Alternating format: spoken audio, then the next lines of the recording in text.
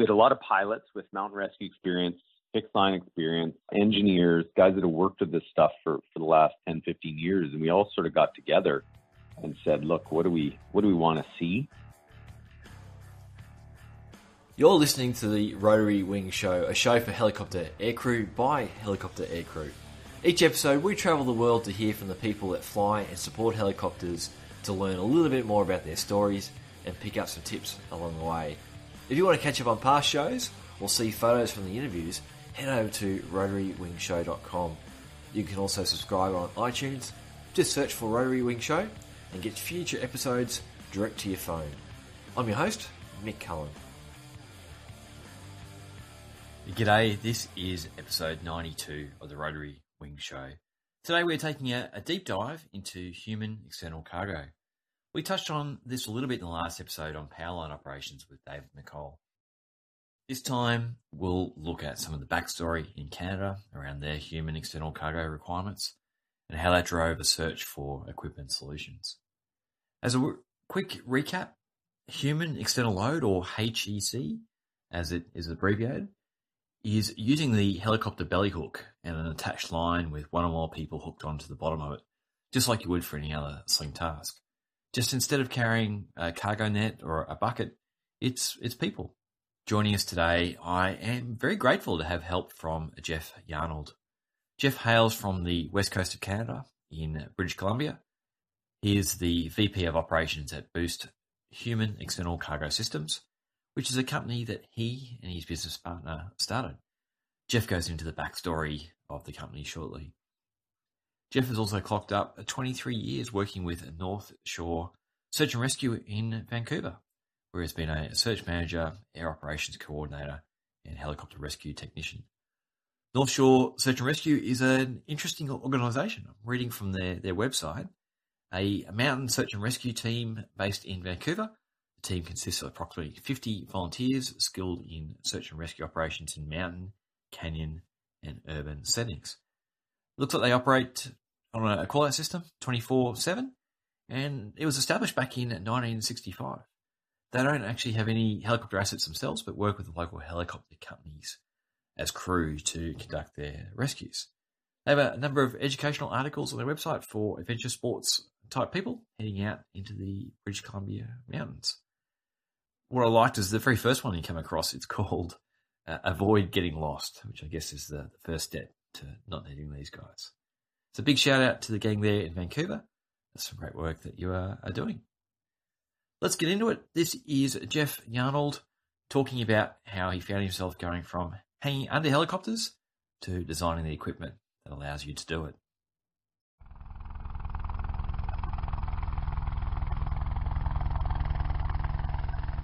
Yeah, I mean, I guess the way that this got started was pretty crazy, to be honest.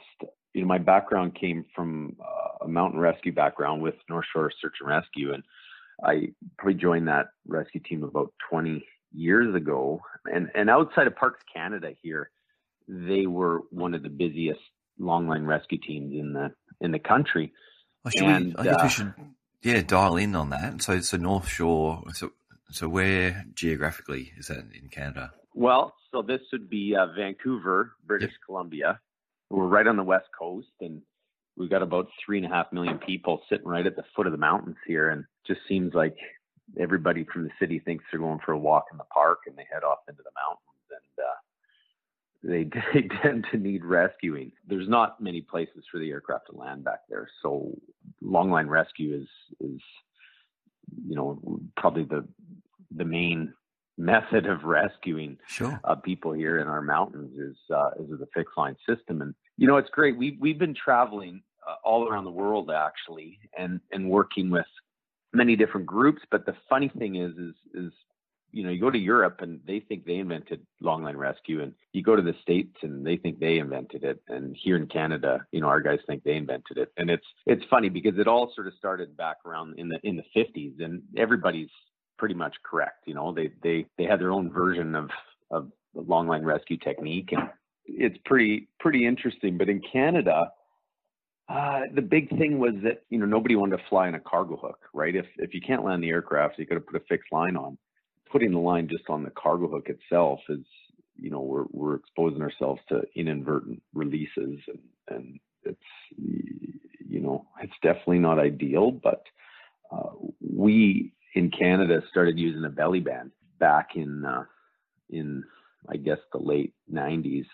It basically provides a backup for the cargo hook, so that if there's a failure on that cargo hook, the load will transfer to this belt, essentially, that's put around the belly of the aircraft, and it'll save that load from, you know, hitting the ground.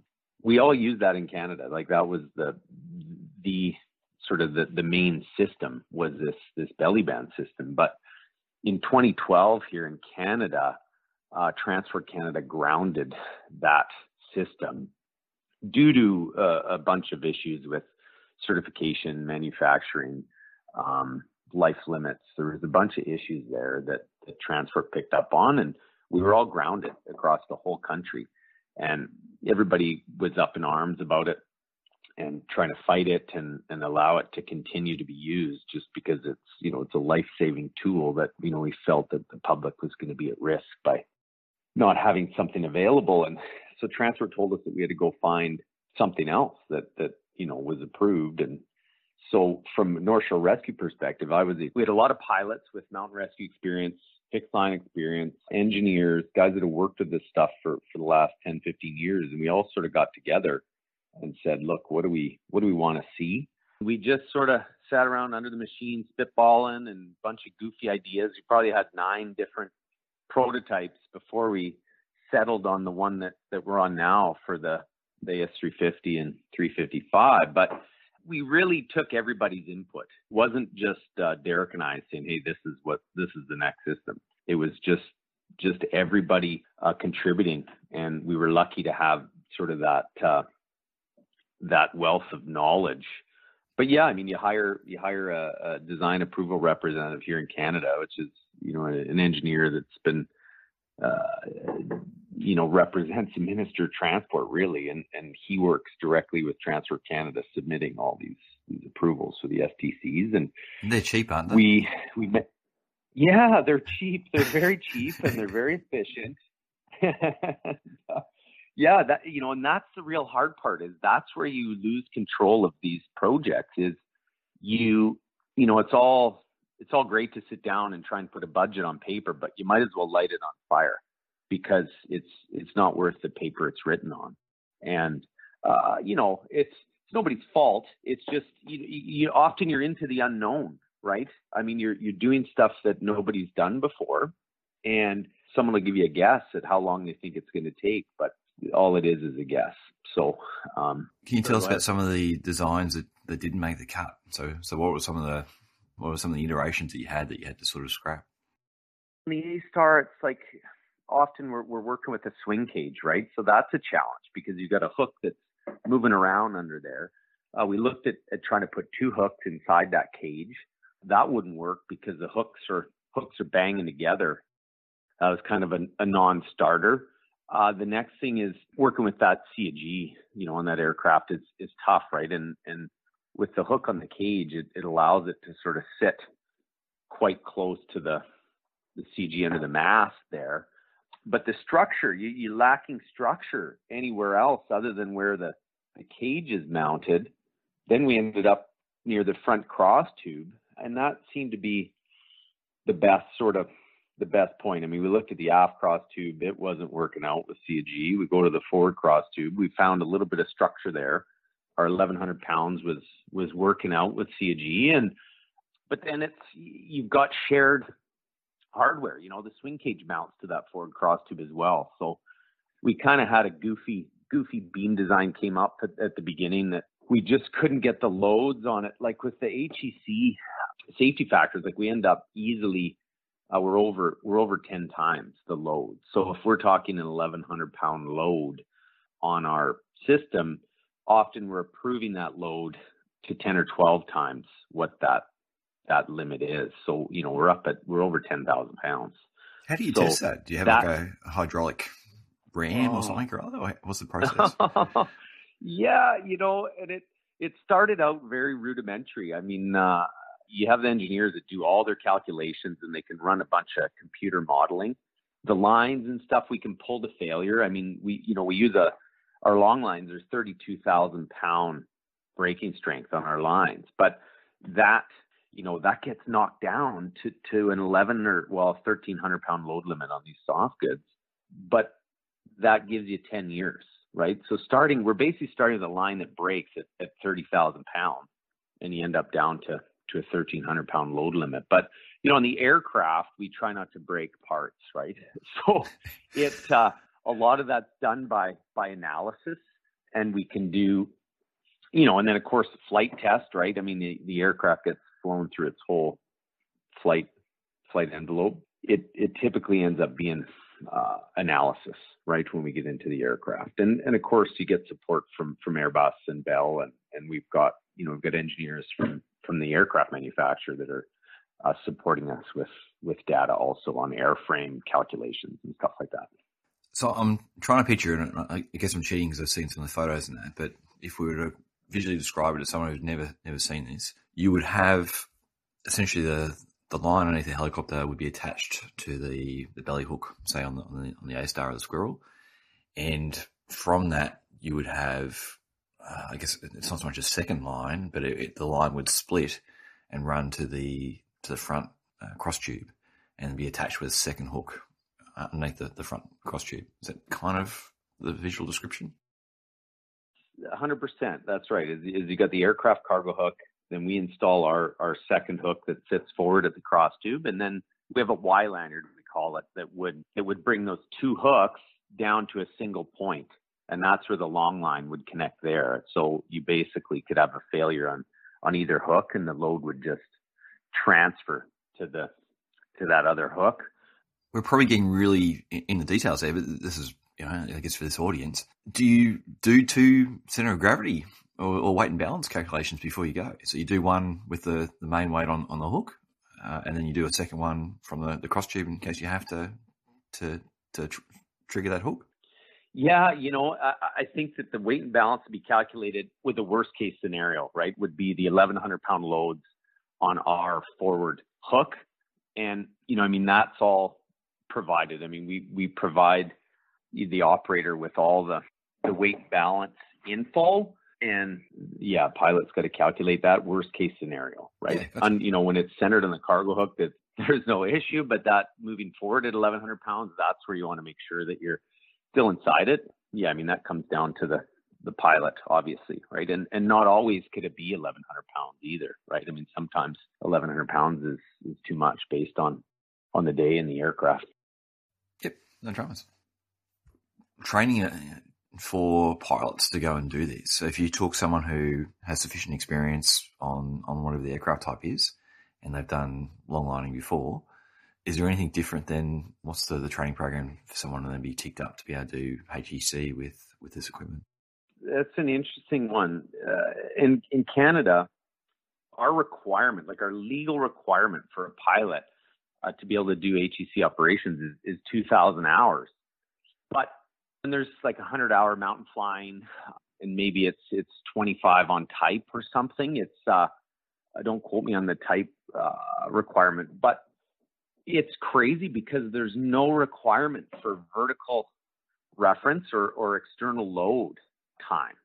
So you could have someone who's never flown external load in their life, but they've got the 2,000 hours. Well, now they meet the requirement to go and do HEC work. The Europeans have got a great model and flow chart on how you take a new pilot and how they progress through external load operations and into HEC or hoist operations. And they start out with shorter lines, lower altitudes, and as you build up a certain amount of hours there, you progress through, and now you get a longer line, you can work at higher altitudes, and you progress that way. And it's an awesome flow chart, actually. In Canada, we just have this 2,000 hour requirement. But I think most often here, the pilots are coming from an external load background. To be flying helicopters here in our neck of the woods, you pretty much have to be competent at vertical reference and external load operations. if we have pilots that are trying to get into HEC, which is what is now happening without any external load operations, well, we got to go back to square one. Like, we're not talking about training you for HEC. We're talking about training you in vertical reference and external load work. And until you can show that you're competent in just basic external load operations, well, we're not even getting to the HEC point yet. So, does that make sense? Yeah. So, okay. So let's say the person's done external load and vertical reference. Mm-hmm. Is it then just purely an hours minimum, or is there a training component in terms of they need to be signed up for HEC, and is there a structured kind of syllabus? So, I mean, we build, we've got our own training syllabus here that will travel around and work with different operators. Transport Canada here requires that, it's Class D or human external cargo operations are approved in the company's operations manual. So, I mean, that's sort of the first step. And then we come out and work with these pilots and crews. But often there's not a big shift, from a pilot who can do precision long line work with basic cargo. Quite often, to get people on the end of that line, there's not really a change in how they're operating. It's just that the load actually talks to you now. And often the crews, if the crews can provide sort of heights and information to the pilot that is useful, sometimes we've got crews that are actually providing heights and information to the pilot that's not useful. Yep. So the pilot will, often he'll be listening, but he's kind of tuning that out, and guys are calling him 50 feet off the ground and he knows he's 10 feet. That's sort of the pilot just processing all this information. But, normally you just, you fly by the pitch of their voice. Yeah, that's right. The pitch gets a little higher as they get closer, the rate of descent is faster. But, no, I think that, most of the pilots you come across, it's an easy transition. If you're competent with external loads, switching to human cargo there's really no difference. If you can fly a precision load of cargo, well, it's the same when we're flying people. But there is a little bit of a mind game that happens, and we've come across this a few times where you do have an amazing vertical reference pilot who can sling cargo very precisely. But once you get a human on the end of the line, it can throw that right out of whack. And guys get almost like too slow, too cautious, load starts moving around, yet you see him fly a load of sand or a bucket and it's like bang on. But the minute we put people on the end, that same pilot starts to almost be, it's too cautious, and that can affect how they're flying. And sometimes pilots will get over that. We just work a very simple terrain. I mean, open field with some reference around the outside so that they can still have some reference there, but not a lot of obstacles. And we can just move loads back and forth. And you realize, hey, this is what I'm good at. It's the same as flying a bag of sand or load of lumber, a drill. But there are other pilots that we try that, and it's just too much of a mind game, I think, right? And it's funny because it's given me my training of flying. It's given me that sort of awareness where it's like, some pilots like myself should probably just never fly human load. Oh, look, I've only done it on 2 occasions, and again, I couldn't see underneath, so we had crew calling everything out for us. But I know exactly what you're talking about, because the whole time you're flying, it's not being used to it. Yeah, it did feel very, very different having someone underneath the helicopter rather than a fuel blizzard or something like that. So it's that's right. Yeah. You mentioned, Jeff, the comms. So how do you talk to the people on the end of the line? What's the setup there? Yeah, I mean, we'll have a VHF radio, and guys will, they'll run a headset with a push-to-talk on it, or some guys will run a voice-activated intercom now. The comms, it's a great question, because comms just keep changing, and we keep trying to improve comms. It's funny, in the training, we just really try and beat in the communications, and that's a requirement, from the FAA and Transport Canada, that you do have direct radio communications. But more often than not, we find during basic operations here, or standard, maybe not basic, but there's not a lot of talk. It's more hand signals. It's head signals. The guys want to come down. They're shaking their head, right? And the pilot's watching. You can see him shaking their head. They stop shaking their head. He holds, right? They start nodding and they come up. But, we really beat in the communications, because I think when things go sideways or something's out of the norm, well, that's when you need to be able to communicate what the issue is. And I think if things are going well, you see quite very, very basic hand signals or head signals. Sometimes, we watch linemen going to work. They don't even do anything, because these pilots can be so in tune with what the guy in the end of the line actually needs that there's no communication. They have that ability, they have the radio, but it's not being used because these guys are just doing it together so much. It's like the pilot could be a lineman, because he knows exactly what these guys are doing. But when things go sideways, that's when you need to be able to talk. In the aircraft with your system, when you're in the pilot seat, what do you see in terms of the switches, levers, and things like that? How's it different to an aircraft without the setup? So it's almost the same, except we've added a second hook, so we've needed to add the controls for that second hook, and it's a hydraulic and an electric hook.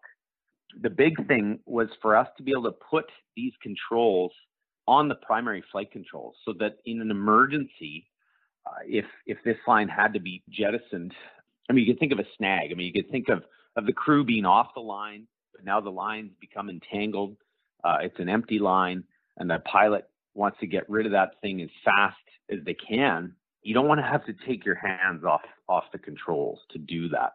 So we have a hydraulic release that's right on the cyclic, right in front of the grip, and it's a hydraulic lever, very similar to the hydraulic cargo release, except it's a protected release. So it's got a dual activation on it. So, with the back of your hand, you would push the safety out of the way.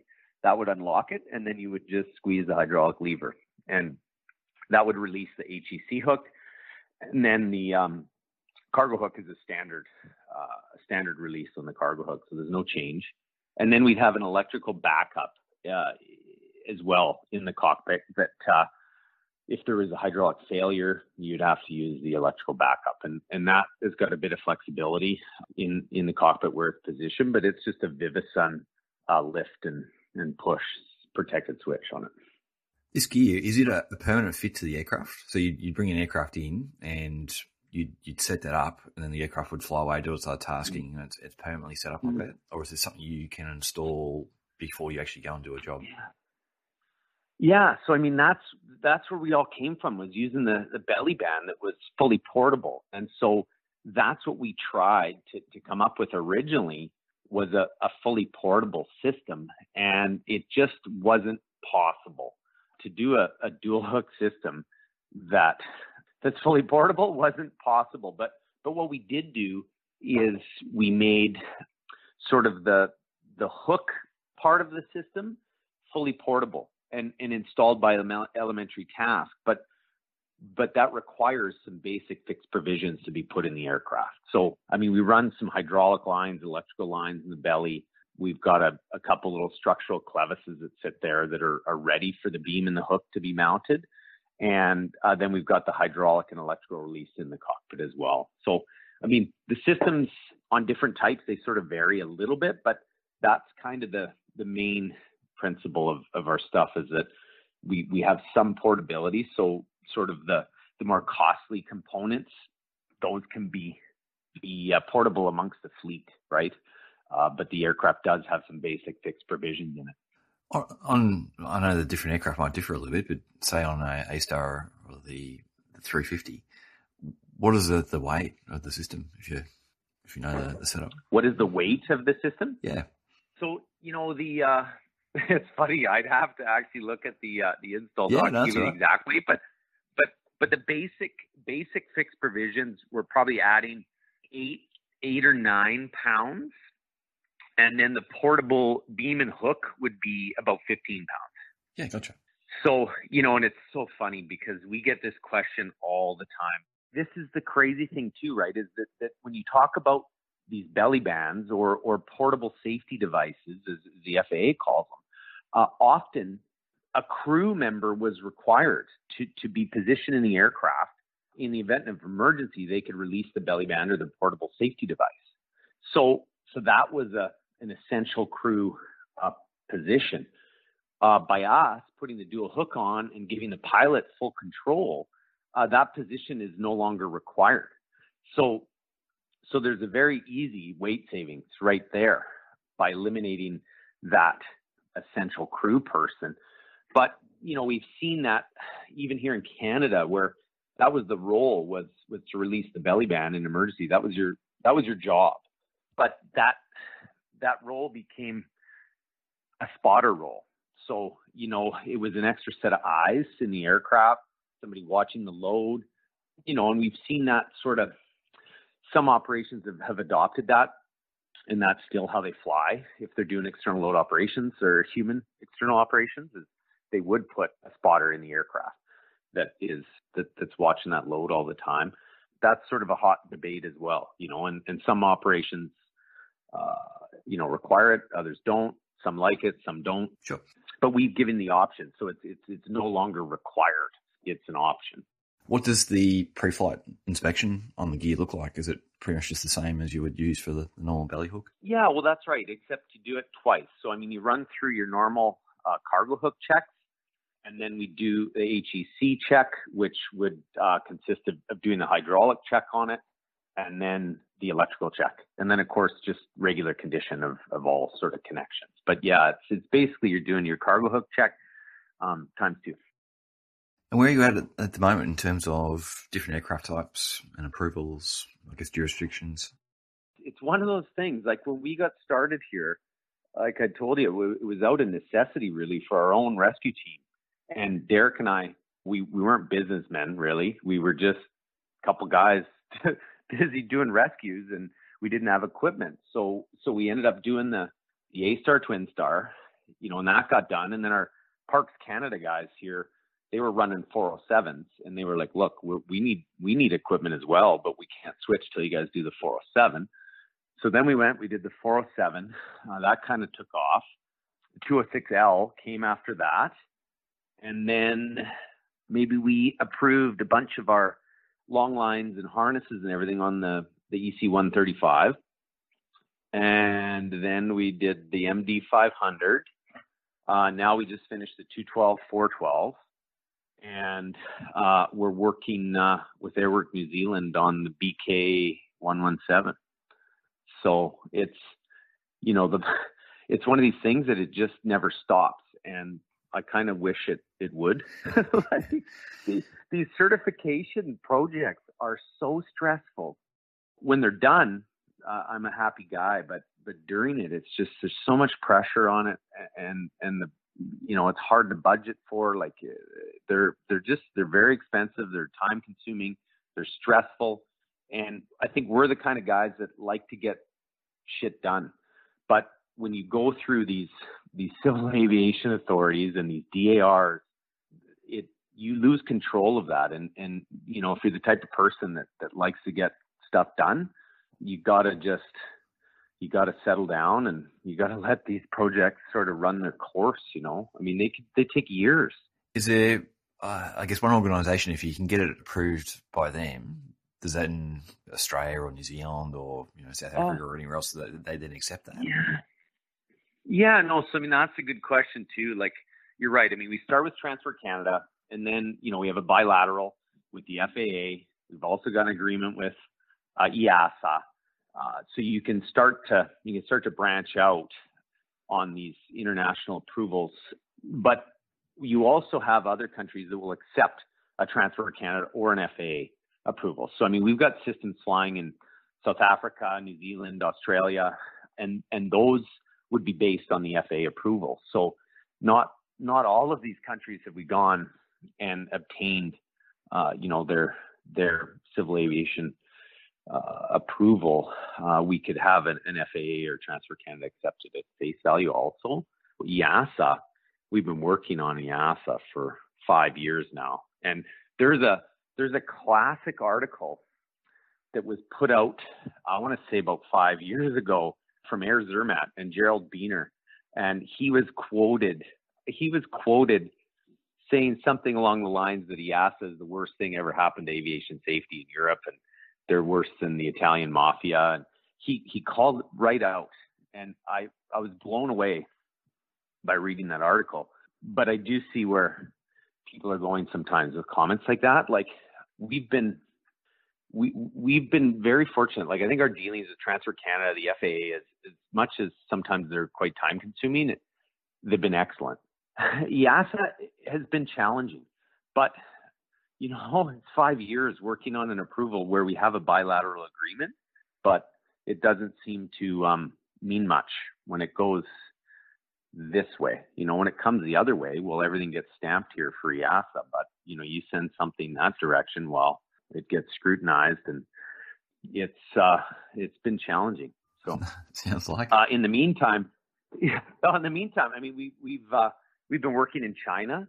We've obtained a CAC approval in China. We're the only company with approved HEC equipment in China. It's crazy. I mean, we had to bring their civil aviation department to Canada, and they spent 8 days here in Canada, going through our aircraft, our documents, grilling our engineer.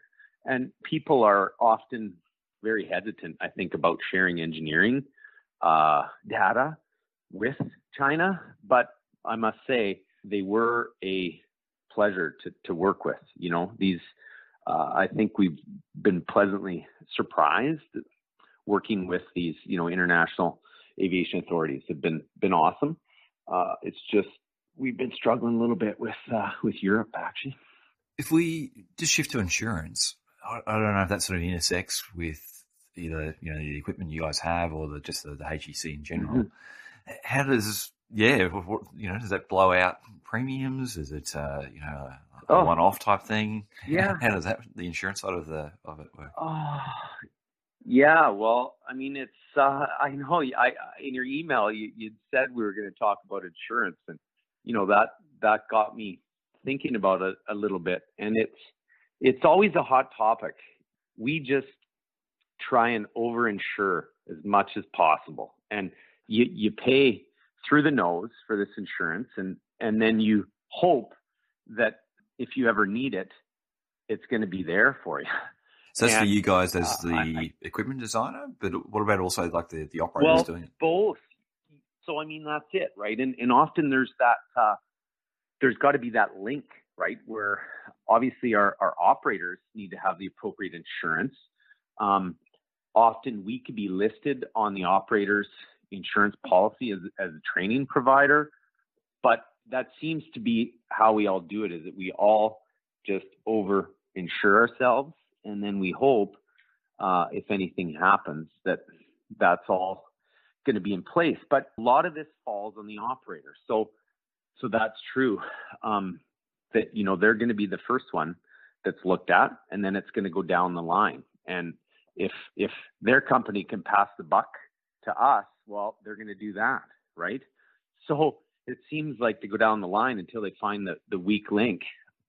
And honestly, insurance companies never refuse to take your money. They just will refuse to cover you.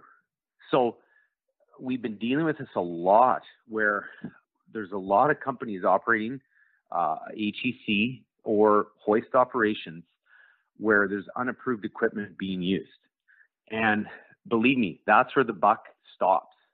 So it's all fine and dandy until there's an accident. But once there's an accident, and that investigation happens, the minute they find something that is unapproved, and it allows them to not cover you, well, that's that's the way they operate, right? And that's how they're still in business, these insurance companies. So cool. All right. Well, not to end on that tone, but it's just one of those. It's just one of those things that, especially here in Australia, like there's less and less underwriters, I guess, and we're seeing an increase in premiums just in general. Oh no, well, you're right, and here too. Like here too, it's insane. I mean, the insurance companies are coming out and saying, look, if you guys have any more accidents, like there's gonna be no insurance for you. And I mean, typically, maybe it's heli skiing. I mean, heli skiing is a bad one for accident rates here in Canada. And, the insurance companies are saying, look you guys are in the global market, the insurance market, the helicopter industry is such a small percentage of their finances, yet it's the biggest payouts for them, right? So it carries the most risk for the insurance companies as well. So there is a ton of pressure on the insurance industry here in the Rotary world. All right, Jeff, well, we might start to wind that up for time, but is there anything we haven't covered that you really want to get the message out on in terms of either the equipment or just HEC in general? Well, I mean, the one thing you had in there was regulation. And I think that's an interesting one if you have time still. Yeah, no, let's launch into it. Yeah. So, I mean, the FAA, they have their HEC requirements are listed under 27865 or 29865, and that lays out all of their HEC requirements. Transport Canada, EASA, a lot of aviation authorities around the world base their requirements on the FAA's requirements. And, when we ran into trouble here back in 2012 with transport, this was directly what they were looking at was FAA requirements. So we built a system that met all of the FAA requirements. But the funny thing was that in the United States, very few people were actually flying approved equipment in the United States. So here we were in Canada, really busting our ass to meet these FAA requirements. But when we looked across the border at the beginning, there wasn't a huge market for our dual hook systems because guys could pick up an unapproved belly band and fly that at a fraction of the cost. But I think slowly the FAA started looking across the border and seeing that, there's approved options available. They looked at their own regulations and like, well, wait a minute, like this is actually what we require. We built, we made these HEC requirements. And so, I mean, the shit really hit the fan there a couple of years ago with these portable safety devices not being approved and the FAA sort of stepping in and grounding everybody. And, unfortunately, some people thought it was easier to sort of blame us for that happening, but it was really the FAA looking at what was happening here and realizing that it was time to clamp down because the growth in the HEC industry has been huge, mainly in the powerline world. But you look around at the amount of people doing HEC in the United States, and it's huge and it's growing exponentially. So, I mean, they clamped down and they required basically approved hooks. But the funny thing was they didn't really look at the soft goods yet because I think they were so overwhelmed with just dealing with the hook systems and making sure that operators are flying compliant hooks. They hadn't gotten to the soft goods or the long lines, the harnesses. And, it's just getting there now. And we're sort of going through that second wave in the US with operators having to apply for exemptions to continue flying their unapproved long lines and harnesses. And, we're working through that, as we do have FAA approved harnesses, long lines, and everything that we're trying to provide to operators that are interested. But it's a big switch, right? From being able to grab any harness out of the back of your truck and go fly versus having to use an aviation part, essentially. And they could be the identical harnesses, except one comes with a Form 1 approving it as an aviation harness. The other is just a random harness as far as the FAA is concerned. So, there'll probably be some changes where maybe there'd be a bit more flexibility added to these soft goods, because, everybody knows that it's not a safety issue necessarily, it's a paperwork issue. So we know guys are operating safely, but again, you come back to that insurance side of things. When something happens and you put the paper on the table, well, on one of them, you're missing a whole lot of paperwork, right? So, we're seeing people around the world also looking across sort of what's happening with the FAA and approved soft goods. And I mean, of course, this translates over to hoist operations as well, right? Where we touched on that earlier. You could have an approved hoist, but what's going on the end of that hoist? Is that approved? And it is required to be. It just may or may not be. And I think that we're seeing that change now, where other people are coming forward, and the industry as a whole is growing, and people are motivated to use and to provide more approved parts here. So I think it's good for everybody. No dramas. Yeah, look, it's definitely things are tightening up, and I can imagine, I'm seeing the harnesses that we have for other operations, that they're all serial tracked, they're lifed, they're serviced periodically. And I guess that's the difference between going and grabbing a harness off the rack.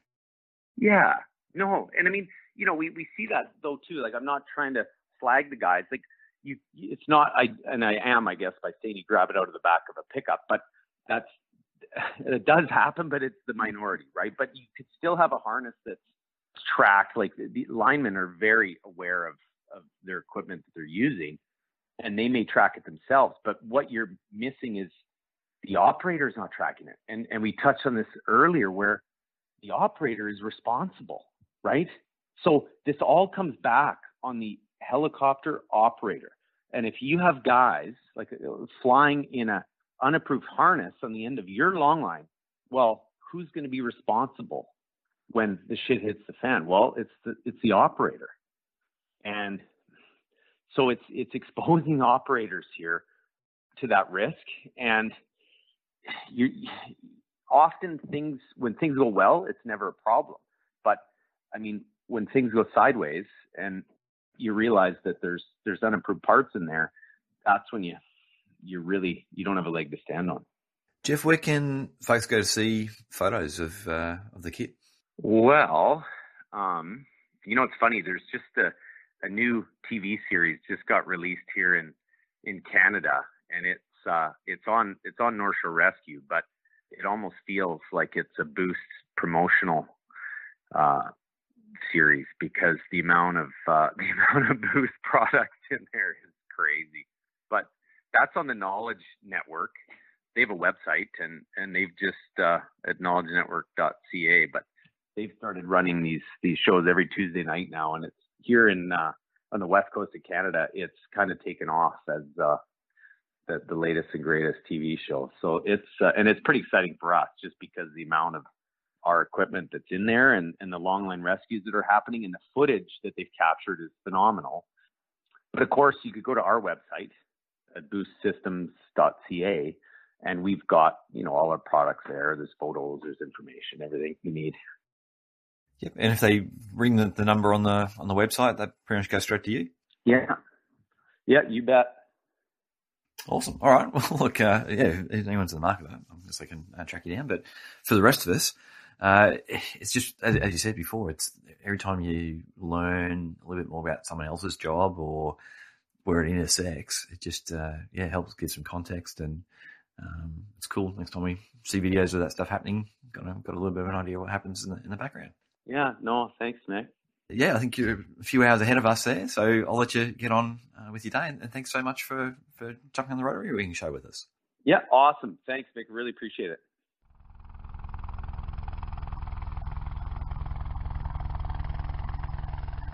If you missed it at the start, you were just listening to Jeff Yarnold, who is VP of Operations at Boost Human External Cargo Systems. For any of these episodes, and this one is no different, I've got photos and videos up on the blog post that go along with what you've just heard. So you can go along to rotarywingshow.com. And for this particular one, you look up episode 92. But you can also see all the other episodes there. If you normally listen while you're driving or out for a walk, you might be interested to see what the guests look like You can normally find links there to related websites. For example, if you click through to the North Shore Rescue Group's website from there, or you can actually go look them up direct at northshorerescue.com. And if you want specs on the HEC equipment that Jeff was talking about, or you have questions there direct for Jeff, you can hit him up at boostsystems.ca. If you have any feedback on the episode or questions for Jeff about human external cargo, drop a comment on the bottom of the blog post. I'll follow those up for you and get you some answers. It is December 2020 as we go to air. And in some sad news, since our last episode, Dennis Kenyon has passed away in the UK. Dennis was an amazing pilot, well known for his airshow routines and for being a lovely chap. He was also very approachable and, just like many of these people, just so humble for someone with so much experience. There is a tribute thread up on Peeprint, the forum there. If you look at underneath Rotorheads, you can see some comments from other people that knew Dennis. Dennis was a guest on this show back on episodes 14 and 15, talking about display flying. I was also really, lucky enough to record a live webinar with Dennis, which is up on YouTube, in addition to those 2 episodes. So if you are on YouTube and search for Dennis Kenyon live recording, helicopter display pilot, so it's Dennis Kenyon live recording, helicopter display pilot, you'll find that webinar there on YouTube. If you've never seen video of one of his display flights, you really should track it down, whether it's MD-500 ones or the Hughes 269. It's just amazing to see him in action and how smoothly a helicopter can be put through its different maneuvers. Dennis will be very much sadly missed. This episode was made possible by the support of the following people. Our honour roll today is Heath, Gareth, Peter, Rendell, Chris, Brent, AJ, Tony, Jason, Michael, Al, John, Kevin, Michael, Jeff, Mark, Shannon, Jake, Eric, Carolyn, Bill, Mike, BT, Nikolai, and Alidar. Thank you so much. It is hugely appreciated. I may have some employment instability coming up, so that help covering the show expenses is a massive boost. If you want to help out and you've been listening, you can check that out at rotarywingshow.com/support, or you can search on Patreon for Rotary Wing Show. That was a big break since the last episode, I know, but I've got 2 more episodes or interviews ready to go on the hard drive. I just need to finish those off, so stay tuned shortly for one on carburetor icing and one on aerial news coverage over Los Angeles. Stay safe out there, and looking forward to coming back and sharing these with you very, very soon.